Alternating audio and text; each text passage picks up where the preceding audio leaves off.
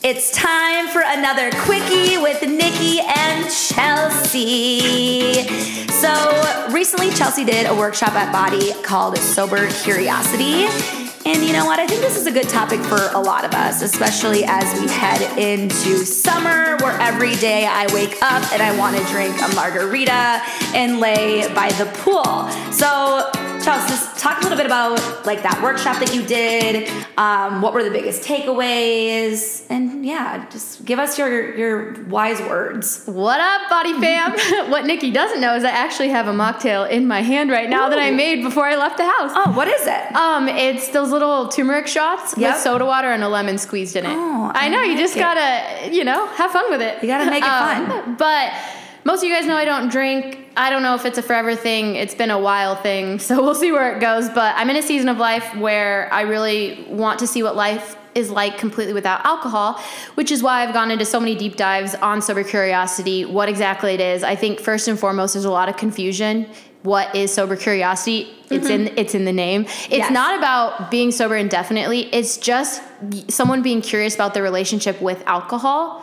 I think maybe alcohol curiosity might be a better name for this movement because so many people are like, oh, I don't want to be sober. And so they're just immediately turned off by it. Yeah. But then when you actually have, a 60-second conversation with someone about what it means, they're like, oh, wow, that's really interesting. Yeah, I think it makes me curious because there are times you're like, oh, I can't go to this thing and not drink. It's not going to be as fun.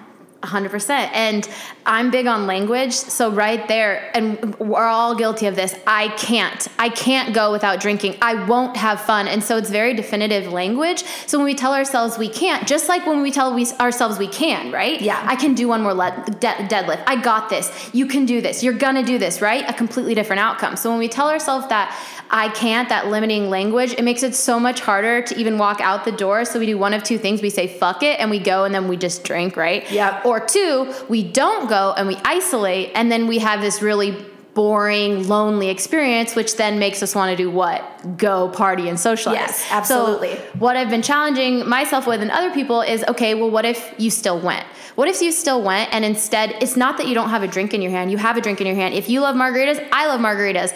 Ask for a mocktail, have non-alcoholic tequila with you, go the extra mile and go figure out alternatives for you. Or maybe it's that you do have alcohol, but you only have a certain amount. Yeah, I'm just going to maybe start with I'm just going to have one drink or two drinks. Or, and I know that, the argument for that is, well, once I start, I can't stop. Yes. Okay, I'm solution-based, so there are still ways. I'm not joking you. I don't care if this is embarrassing. It's not embarrassing to me, but when I first started it, I would take $20-$30 with me in cash, and I would not bring it my card. And then I know, if you want to be an asshole, you could use your online wallet. Yeah. But I have a good enough self-control. Or not do bad that. influence friends are going to buy you a drink anyways. Oh, they tried. But it was really cool because one, you really start to understand how much alcohol is. It's so expensive. But two, you have no choice. And then I made jokes with the bartender. I got $30. What does that give me? And they're like, a salad and a glass of wine, or a salad and an appetizer. Yeah. And so it was nice because it made me realize, okay, do I want to indulge in food or do I want to indulge in booze? I'm not going to lie. Sometimes I went in and I got 2 glasses of wine and no food. Yeah, because that was my budget. But no matter what, I still didn't exceed that 2-glass wine because with tip, that's pretty much where we're at these days. And some places like AZ88, isn't it $18 for an espresso martini? Yeah, things could be crazy. I don't even know. Don't even ask me. Ramsey would know, but I feel like she probably blocks that price out of her mind as well. But my point is that there are ways around it. But yes, we live in Scottsdale, sunny Scottsdale, boozy Scottsdale, never nothing to do Scottsdale. There's always something to do here. And I'm actually working with 8 women right now in we call it Motivation Nation group, where only 2 women out of the 8, to be clear, want to give up alcohol indefinitely. All 6 of the other girls just want to invite more intention into their drinking practice. And it's been really cool to work with them to see where they're at, take away the shame, take away the judgment, because there's no shame, there's no judgment, right? Absolutely. And then figure out what do you want your new normals to be like? Yes. And again, I'm Chelsi and I'm sober. It's like, oh yeah, I'm choosing not to drink tonight. Yeah. Oh, I'm alcohol free right now. Yeah. It's not, again, this title that hangs over me.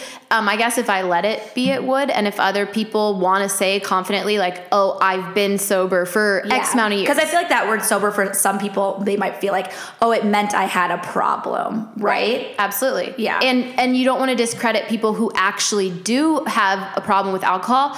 At the Sober Curiosity workshop, it was really cool. There were 4 people there that I had no idea that were between 2 and 7 years sober. Yeah. That, in their words, were alcoholics. Yes. So you don't want to discredit people that actually feel that they have an addiction to alcohol because it's very real, right? Absolutely. And I've actually talked to people who were sober that said that it's insulting when people say that they're quote unquote sober. Yeah. I think for me, I've never meant to disrespect anyone when I say that. So now I've just started to say I'm alcohol free, which sounds kind of funky too. I don't think there's a perfect way. Yes, absolutely. But it is cool because I think a lot more people, even if it's having dry days during the week or just inviting a little bit more intention into their drinking practice, there seems to be more interest there. Mm-hmm. I don't think me picking St. Patrick's Day weekend to do this Sober Curiosity workshop was my best planning, but it was awesome to see the people that did show up. He was like, damn, okay, some of you are really hungover right now, and Samson. Yes, right, exactly. They're like, everyone that went was like, actually, I need this. I had a lot of fun this weekend, but this is like... Well, we had like a full NA non-alcoholic bar, and I don't think a lot of people are expecting that, and it was cool because they have non-alcoholic tequila and gin and rum and beer and vodka and all these different spirits and mixed drinks and not. And it is fun because for some people, it is just that physical act of having something in their hand. Yeah. And it's the placebo. For sure. We were actually, when we were recording like a pregnancy podcast, me, Sky, and Harper, we were actually talking about that. When you're pregnant, like I used to be like, well, why am I going to have like maybe some extra sugars or like calories or whatever in a mocktail if there's not alcohol in it? But I actually really enjoyed just the act of having a mocktail at dinner or just having something in my hand to sip on that wasn't water. So I feel like a mocktail life for some that like haven't gone through pregnancy or haven't gone through that like not being able to drink even when you're used to it, I think the mocktail is so underrated. Oh, it invites you back into the social circle. You feel so much more included in what's going on. And at the end of the day, not that anyone should be doing it for other people's judgment, but like being at bars and some or places with a mocktail in my hand, they don't know. And because I'm not quote unquote sober, I don't care if they think there's alcohol, but it's for me, it's like the taste buds. And then people joke that I get contact drunk. Because I'll start, my voice will start getting higher. I get more amped and they're like, did you slip a shot? Yes. But I think that goes to show the energy bounce off and like having not just the mocktail, but still being in that environment, the vibes are still there, right? Yeah.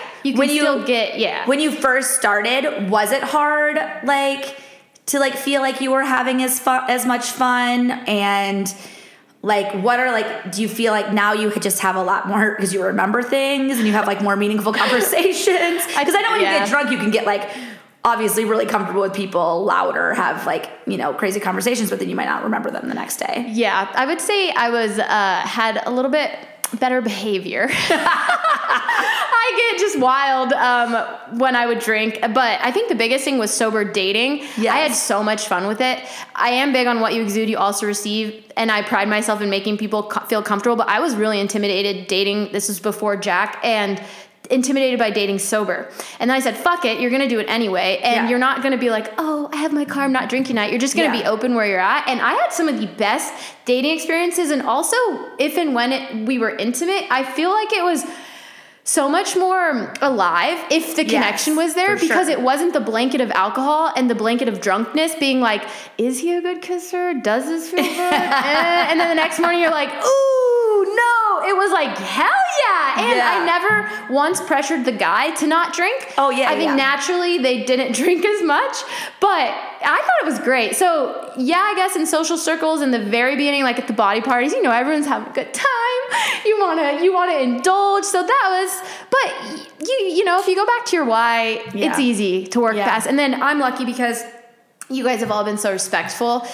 I think when I hear, it hurts my heart when I hear about friends that are like, oh, they don't text me anymore, they don't invite me. But I will say, it did take me reminding my circles, I'm not uncomfortable by this, please do still include me. Yes. And I had to advocate for myself before my social life got back to its norm. So there was that little bit. Not saying I don't want to be social anymore. Right. You're just saying, I am just going to take a step back from drinking right now. And I think people err on the side of caution. They're like, well, we don't want to tempt her, right? So it might come from a good place, but I think that's where just the communication. And then I found that once you have one good night sober, you're so much more open to having another night. And then you start hearing like, or you start feeling like, oh, this isn't that bad. Oh, this is kind of fun. And I have enough energy to go to a body class.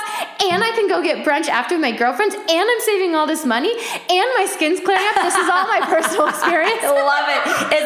Is this convincing you guys all? Do you hear all these positive changes from this woman? But also, if you see me with a glass of wine, or I guess I wouldn't be drinking wine, a margarita at the body pool party, mind your business. Yeah, she just said she's just not drinking we'll right see now what happens today and whatever. Probably tomorrow. How long has it been now? A year and I don't know. I stopped counting. But over a year. The day after the Halloween body party, 2021. Okay, wow. And then I had one drink at your Christmas party. Yep. And then I had a margarita at a Suns game. Yeah. And so that's the thing is like, could you say I'm technically not sober? Yeah, that's why I don't say I'm sober. But if you say, if almost 2 years I've had 2 drinks, motherfuckers, I'm alcohol free. Yes, like exactly. I get that right. So seriously, we'll see what happens. Like having one drink is not going to like fuck you up. Yeah, you know. And that's another thing. Last piece of advice I would give is if you are trying to like limit your alcohol and then you quote unquote like slip up, don't think of it as a slip up. Think about it like you've been living your life a very specific way. So obviously, just like with anything in life, you don't just go to a fucking pull-up bar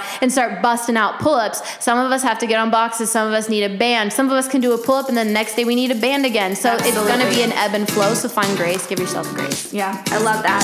I mean, if you guys need any motivation or join the Motivation Nation, right? Is that it? I love it. Reach out to Chelsi. Oh, goodness. All right. See you later. Bye.